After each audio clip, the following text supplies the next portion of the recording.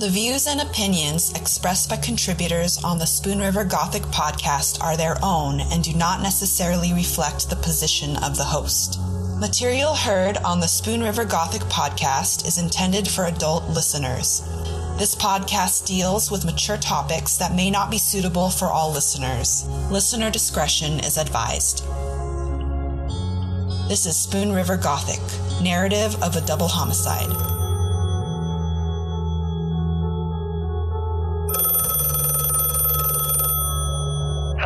No one is available to take your call. Please leave a message after the tone.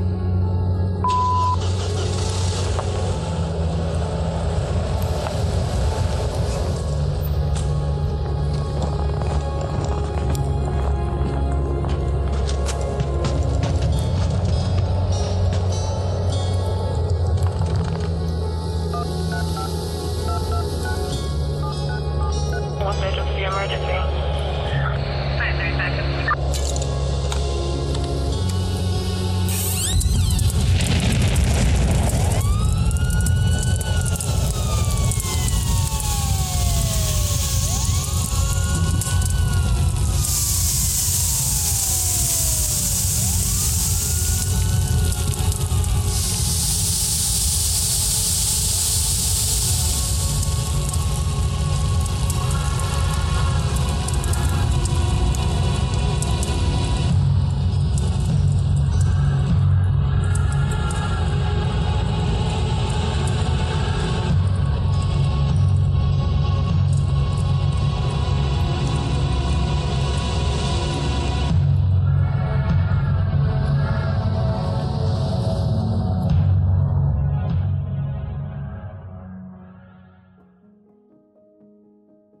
In this day and age, almost anyone can be found online because your private information is no longer private. In today's world, the risk of being tracked online is a significant concern. Anyone, like a coworker, a new online date, or even a stranger, can pose a threat if they gain access to your personal information. Your personal information is already exposed whether you like it or not. In fact, the average person, including you, will have over 2,400 pieces of personal information exposed online over the next 2 years. Your online reputation is everything, and 40% of information data brokers have on people is inaccurate. This could mean lost job opportunities, higher insurance premiums, or even wrongful arrest. And after hearing our podcast, we all know this could lead to something much darker. And everyone knows that is not a risk you should be willing to take. But did you know there is a legit way to make your personal data yours again? Spoon River Gothic has partnered with #1 personal data removal service, Delete Me. Since 2011, Delete Me has made it quick, easy, and safe for listeners like you to remove your personal data online. But how does Delete Me work? Well, it's quick and easy. You just sign up at joindeleteme.com/spoonriver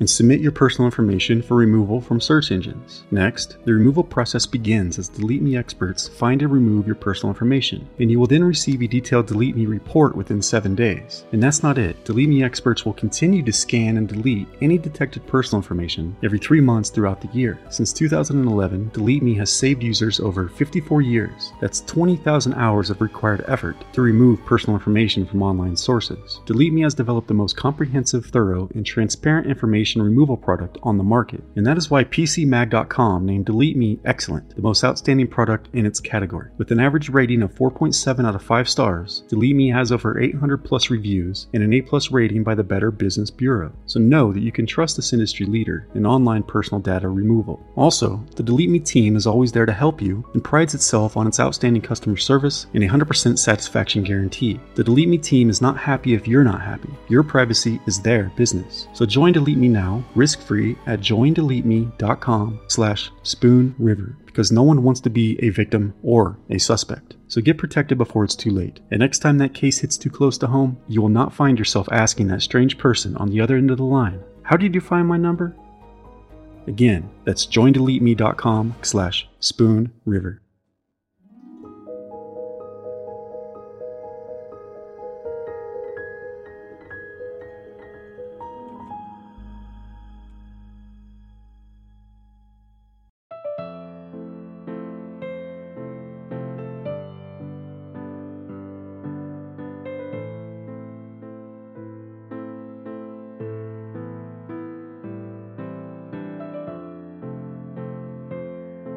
Hello? Hello? Hi, Rusty. It's Anne Marie. Hey, Okay. Some of the questions you're asking me last night, like about Mike Elam and Dave Ayers and stuff. Yeah. I kept thinking about that. So I started texting some of the guys saying, hey, I did this interview thing and here's some of the questions they asked. I don't know what all detail information you want. Just talking to, Ryan and Gerald and them guys, texting last night and today, they I should say they even said the city and the chief kind of pretty much kept that really hush, but like rumors were getting out. So I didn't know if you wanted the rumors going around the station or if that's even of interest. You want to know the rumors because I do. See, I remember once them having a departmental meeting, and I don't think I realized at the time. Then I kind of start thinking of the dates and the time frame, but I remember once at a departmental meeting, and the chief was talking about some kind of investigation, and in there, somebody on the department had hired a civil thing. I don't know if it was divorce or a civil suit or what that had nothing to do with their police job, but they had hired a local attorney that was related to, I think it was one of their brother-in-laws, one of the sister's husband, who's a local attorney. And Chief Elam? Chief Elam, his wife and Dave Ayers' wife were sisters. Well, there was 4 or 5 sisters in that family. Well, somebody had hired this local attorney who was a brother-in-law to Mike Elam, the chief. And in the meeting, I remember a couple of people saying, well, what, are you telling people what's going on here? Are you telling people, stabbing the chief in the back? And I remember thinking excuse my language, but I was kind of what the fuck are they all throwing a fit about? The dude, it doesn't have anything to do with work. And I just remember kind of tuning it out. Yeah. But now after talking to Ryan and a couple of other guys, what they said, what their recollection of it is, and they said again, it was rumors, was that from the time Bull was arrested to the time his trial, evidence was being sent to the lab and being analyzed and sent back. Well, there was something that was recovered from around the neck of one of the victims. I don't know if it was a cloth, what it was, but it was something that was some kind of material that was recovered around the neck of one of the victims. Well, most of it was destroyed by the lab when they were analyzing it, trying to identify it. And the threads or pieces of it that was sent back to the police department, well, by the time the trial came up, that was missing from the evidence locker. And when they were doing an audit of the evidence locker, it was found that what they were saying was that they, evidence periodically after the cases are, have gone through all their appeals and everything, or going through their years of appeals. Well, the city has storage sheds and old evidence that they have to keep by law or by court order. It goes out there because, the evidence vault can only hold so much. So it's kept. Well, they did an audit of all the evidence in the storage shed and found that some of these threads or what was remaining of this small piece of evidence was missing. Well, ended up they had to file the paperwork under discovery to the, Bull's attorney saying that, hey, because they, the defense under discovery can have access to all the evidence, the reports and everything, and they can even take some of the evidence and have it analyzed by their own labs to try to see if it matches up with what the state lab, the crime lab's saying. Mm-hmm. Well, from what they were saying, though, they were under the impression that when they notified the defense that, hey, we can't, this is missing and here's what's going on, or in our audit, here's what happened when we were cleaning it out, some of the evidence that under court order or under the law we could dispose of, it inadvertently was disposed of. And from what Ryan was saying, he was under the impression that before the trial started, when they were having all the motions and hearings, that was argued before a judge, and the defense and the judge, they all ruled that, okay, they'll accept the state crime labs, what their analysis of this was. And that this was even before the jury trial started, one of those kind of hearings. Well, then I guess for whatever reason, then they said, then later on, after Bull was convicted and everything, you mentioned about some kind of the letter or something like that. I remember you mentioned about it, and I remember thinking, oh yeah, I remember that being kind of a hoopla kind of thing. But I guess they were saying that either it came out in that or something else came up. But years later, the FBI was doing some type of investigation either into Elam or the police department or the city, but it had something to do with like the city. And for whatever reason, they came and interviewed Dave Ayers and while he was off duty. And after they interviewed him, he was supposedly, allegedly told, okay, well, while we're doing this investigation, you can't talk about that. We interviewed you about this to anybody. So Dave, of course, did, because a lot of people don't realize the FBI has a lot of authority and leeway. So even if you don't commit a crime, you haven't done anything, if the FBI can show that you lied, they can charge you. If they show that you kept information from you, they can charge you with obstruction. Or if they tell you, hey, we're doing an investigation on something, this is confidential, you can't talk about it, and then you talk about it to the news media or to your family, they can come back and charge you on a federal crime. So, yeah, a lot of people don't realize that. But I guess, though, that somewhere during this period of time, during this investigation, the city found out that Dave had been interviewed about it prior in the past sometime. And the city, I guess, went after Dave because of that, because he didn't tell them that the FBI was doing this investigation. And then I do know, though, like a couple of guys said, they said, we know for a fact that the city did hire some lawyer, not in this area, it was like outside of the area, to represent Elam and the city. So that's why we were thinking when we were talking, well, then it had to do with something with the police department or the Elam. But they said because they remembered at the time the city council in executive session had to vote on it. And the guys, which I don't remember this, the guys were saying that a couple of the council members that they knew were like friends with on the city council, that they were talking about like within a few weeks or so that in executive session, the council voted to pay for some law firm to represent the city and Mike Elam with the feds.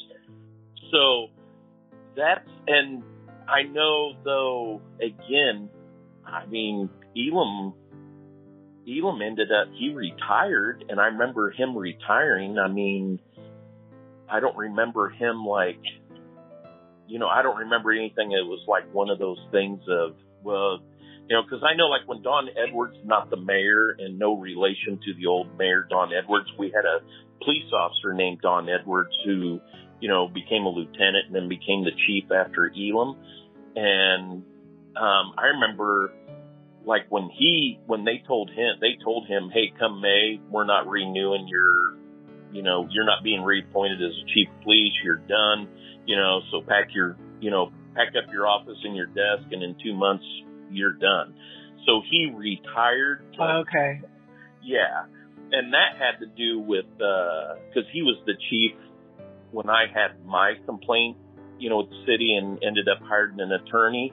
And then we had a little girl that got murdered by her uncle, and, which happened like months after I filed my complaint. But he had some kind of like Mason or Scottish Rite meeting in Springfield.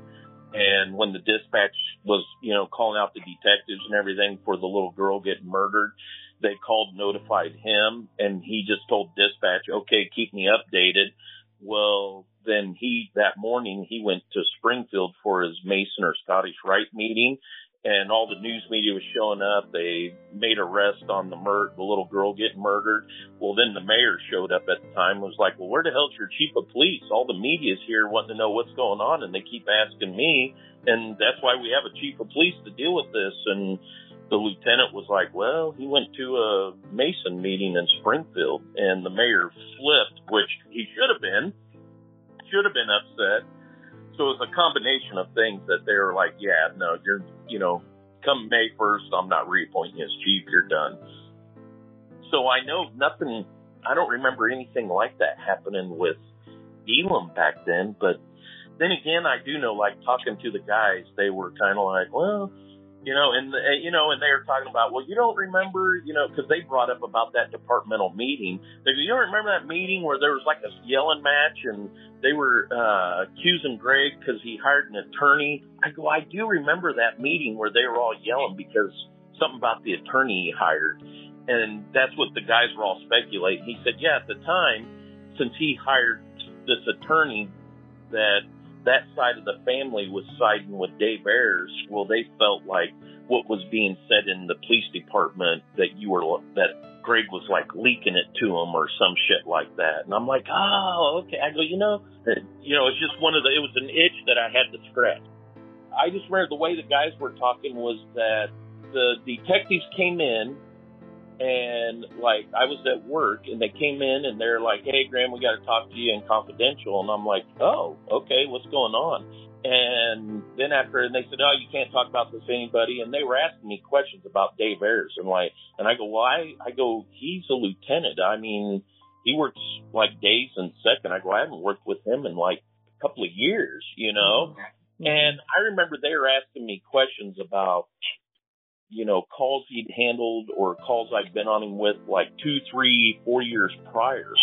And I thought and it kind of like was one of the things when I walked out, I was like, oh, I wonder what Dave did, because they're kind of like on a fishing expedition trying to find something he did wrong. Well, then when I started mentioning it to other guys, they were all like, yeah, all here within the last couple of days, they've been interviewing everybody. And then all of a sudden it was like 2 days later, it was, the notice was put on the bulletin board that Dave Ayers is on administrative leave pending internal investigation. He, has no authority or anything to, in the police department to come in, to be in the records room, to be in the locker room, nothing, not to have access to any departmental property or personnel or anything like that. And we're like, oh shit, okay, yep, he's in trouble for something, but that was just kind of the rumor was okay. And then everything, like the guys were saying that after that, over the next months, that, few months leading up to his hearing at the Police and Fire Commission, that they were investigating him or trying to find something. And supposedly it was allegedly because him months before, however long before, he'd been interviewed with the FBI for something that involved Elam and the city, is what they were all saying they thought the rumor was. And the thing is then as we were talking, I was telling them about, some of the questions you're asked about gold, just trying to get, people's perspective with all that happened and everything. Well, then one of the guys brought up that about the evidence locker. And I go, I'm sure they have copies of all the case, all the under Public Information Act, all of that. Right. And I just remember, like Gerald was saying, he goes, well, I remember a time, he goes, everybody was thinking, because they thought it had something to do with that anonymous letter or something. And he goes, there was something in there about evidence coming up missing from the evidence locker. And I go, really? I go, because the only thing that stuck out in my head, I remember looking at that piece of paper that guy and that lady was like putting on windshields. And I was stop sign, and they were walking across the street in front of me. And I go, hey, what do you got, coupons for something? I go, I want a discount. Is it for food? Kind of making a joke. And they go, here, you can have one. And they handed one to me, and I kind of looked at it, and the cars that I was waiting to go went by, and then I just stuffed it down in between my equipment bag and the seat and drove on. And then later on, I remember looking at it and glancing through it. But the one that stuck out in my mind was something like, at the old police station, when the fire department police station was in the old building where Ipava State Bank is, I think it's like First and Pine. There used to be an old 2-story police or fire department, police department there. And I remember there was something in there about some guy had died in the holding cell. And so they like put him on top of the furnace to warm up his body so that when the coroner got there, it looked like he just died or something like that. Because I remember seeing that and I'm like, what the hell? And I'm like, you know, and I remember like just kind of glancing through it and seeing that. And I'm like, what the hell? And I remember, you know, like, why the hell would they, you know, somebody died in a holding cell back then. It was probably, you know, one of them that, you know, I'm like, okay, if somebody dies in our holding cell, you call an ambulance, they take them to the hospital, you call a coroner, the state police investigates it. And then I thought, why, you know, I just remember kind of thinking, okay, you know, that's a bad thing to happen. But, you know, that with people using drugs and alcohol and all kinds of things, that's something that you're trained that could possibly happen and what you're supposed to do if that happens. So that was in this flyer that this man and woman were passing out? Yeah, and that's what I remember. That's about the only thing I remember. Something about a guy in a holding cell, you know, something found dead in a holding cell, so they put him on the furnace to warm up his body before they called like the coroner or the detectives or whatever they did back then. And I just remember kind of looking at it like, what the hell? Why? You know. So what was the purpose of this flyer or this information that they were passing out? Yeah, see, that's the thing. At the time, what sticks out in my mind, I remember like going into the station and Zimmerman was a lieutenant and he was in the station and the dispatch, I was in there typing up a report on the computer and dispatch said, you know, had buzzed back into we called it the squad room where we had the computers type up a report. Mm-hmm. And Zimmerman was in there and dispatch goes, she goes, we're getting several calls about somebody going around putting flyers on cars around the square and stuff. She goes, what do you want me to tell them? And I remember Zimmerman was like, well, unless they're damaging the cars, that's not illegal. And I said, and I heard that and I kind of perked up and I go, oh, hey, is that like that list of things bashing the police department? And the dispatcher was, because, you know, we were on the intercom and she goes, they're not telling me what it said, just said that we've had several calls on it. And Randy goes, what is it? And I go, I have one out in the car. It's like a list of, like basically bashing how bad the police department is. And I remember like Randy and me were kind of like, oh, well, I wonder who got arrested and hates us now, you know, and I don't remember if I threw it away or, you know, I did. It was just kind of like that, just one of those things. So was that like the lead up to the Elam? Oh yeah, that was like months before the whole thing with, you know, Elam, before everything, all the rumors and everything, department, and you know, it was weeks or months before, you know, then we were being interviewed about Dave Ayers and him being put on administrative leave and stuff like that. So do you think that was related, the flyer and the anonymous letter? Yeah, and the reason why I think it is related is because I can remember one morning after this was like after Dave had been put on administrative leave while they were doing the investigation into him. Mm-hmm. And I remember one morning I was back in the locker room putting my equipment bag in my locker.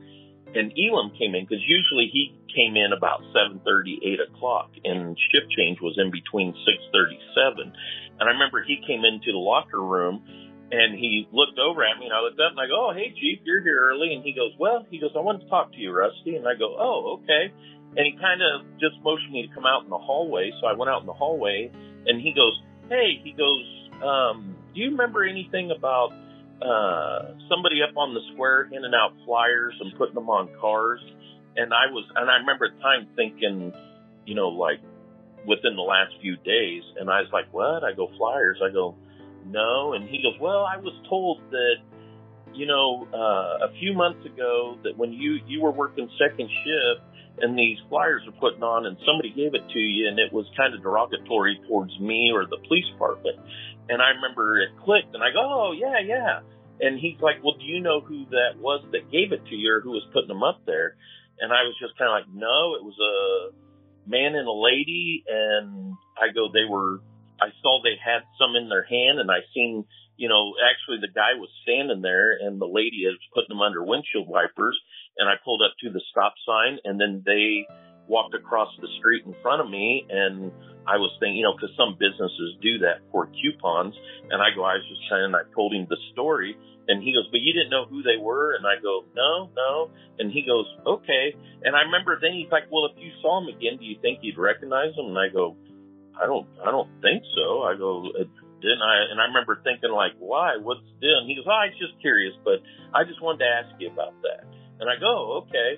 And then I, went on. It was shift change, and I went home, and it just one of those weird conversations that kind of sticks out in your mind, kind of thing.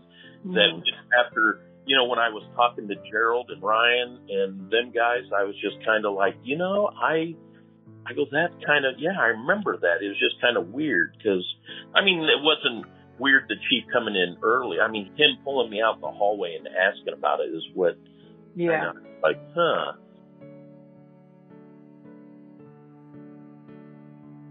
To me, like if you're interviewing people and all you have is witnesses' statements, I always take those as, always in the back of my mind, I'm like, okay, there's their story, the suspect's story, and somewhere in the middle is the truth.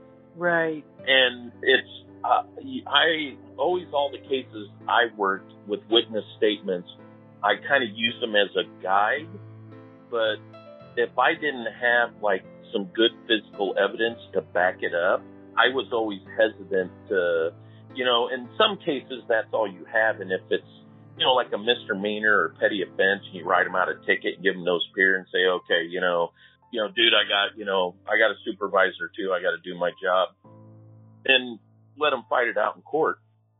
But when it comes to somebody who could be spending their life in jail or getting the death penalty, that somebody could get life in prison or the death penalty all based on witness statements with minimum or no physical evidence. Mm-hmm. Mm-hmm. To me, that just boggles my mind that happens.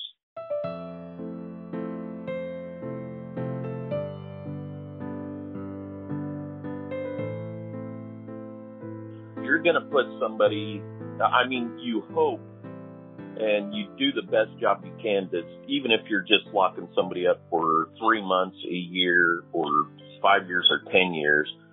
But to me, I'm like, if somebody's going to get life in prison or death penalty, you need to be 100% positive, with the physical evidence, the witness statements. To me, I'm like, when it comes to that point, there is no, okay, we might have, beyond a reasonable doubt to convict the person, but we need 100% no doubt if they're going to get life in prison or the death penalty. That's the way I look at it.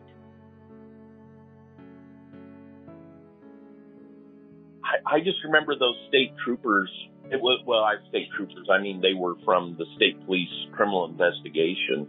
I just remember them showing up saying, hey, and they were asking questions about, I just remember they were going back months in a couple, 2-3 years or whatever. And I remember walking out of there after 10, 15 minutes talking to them, wow, yeah, they're on a fishing expedition trying to find something theirs. But they told us, hey, you can't talk about it. And I'm like, nope, I understand,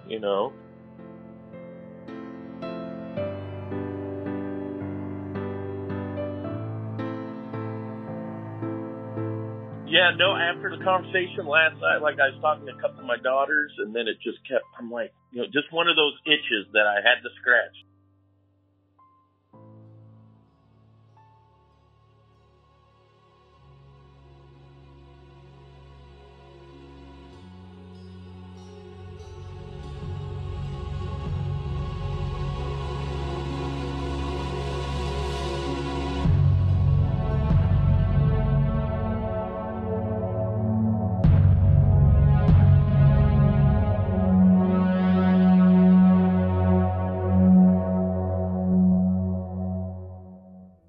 Ladies and gentlemen, if I may have your attention for one moment as I introduce Spoon River Gothic Season 2, Death Rides the Highway, a thrill ride fueled by murder and terror. The motive of this cross-country killing spree at its heart, storytelling. And though this horrid crime is true, the story was birthed by imagination, as those people, the players involved, created their own characters and then took to the road to not only discover, but rain down upon their preferred setting. Then, through one unspeakable vile act after another, these characters wrote a story, an adventure only these characters could have dreamt of. Set free in a world where destiny quickly took one expected turn after the next, an absorbing tale of two individuals whose paths seemed destined never to cross, yet had. Meet 18-year-old honor student Lisa Dunn, whose seemingly idyllic life and background were undoubtedly worlds apart from 28-year-old self-proclaimed bad boy Daniel Eugene Remeda, a product of a turbulent, neglectful, and abusive upbringing, who found himself on a collision course with the criminal underworld from a young age. Growing up in the shadow of alcoholism, a childhood marked by habitual encounters with law enforcement, Danny's life was marred by violence and chaos from the start. In stark contrast, Lisa Dunn's life was on a trajectory toward college and a promising future. Until shortly before their fateful meeting, she embodied a well-cared-for, academically successful teenager from a loving and well-to-do middle-class home. But then, suddenly her grades slipped. She experimented with drugs and even ran away from home to Florida, signaling her growing discomfort with the life that had been assigned to her. And when Lisa and Danny's paths crossed, it was at that crossroads, that crosshair in life, that caused an abrupt turn into not only uncharted territory, but terror.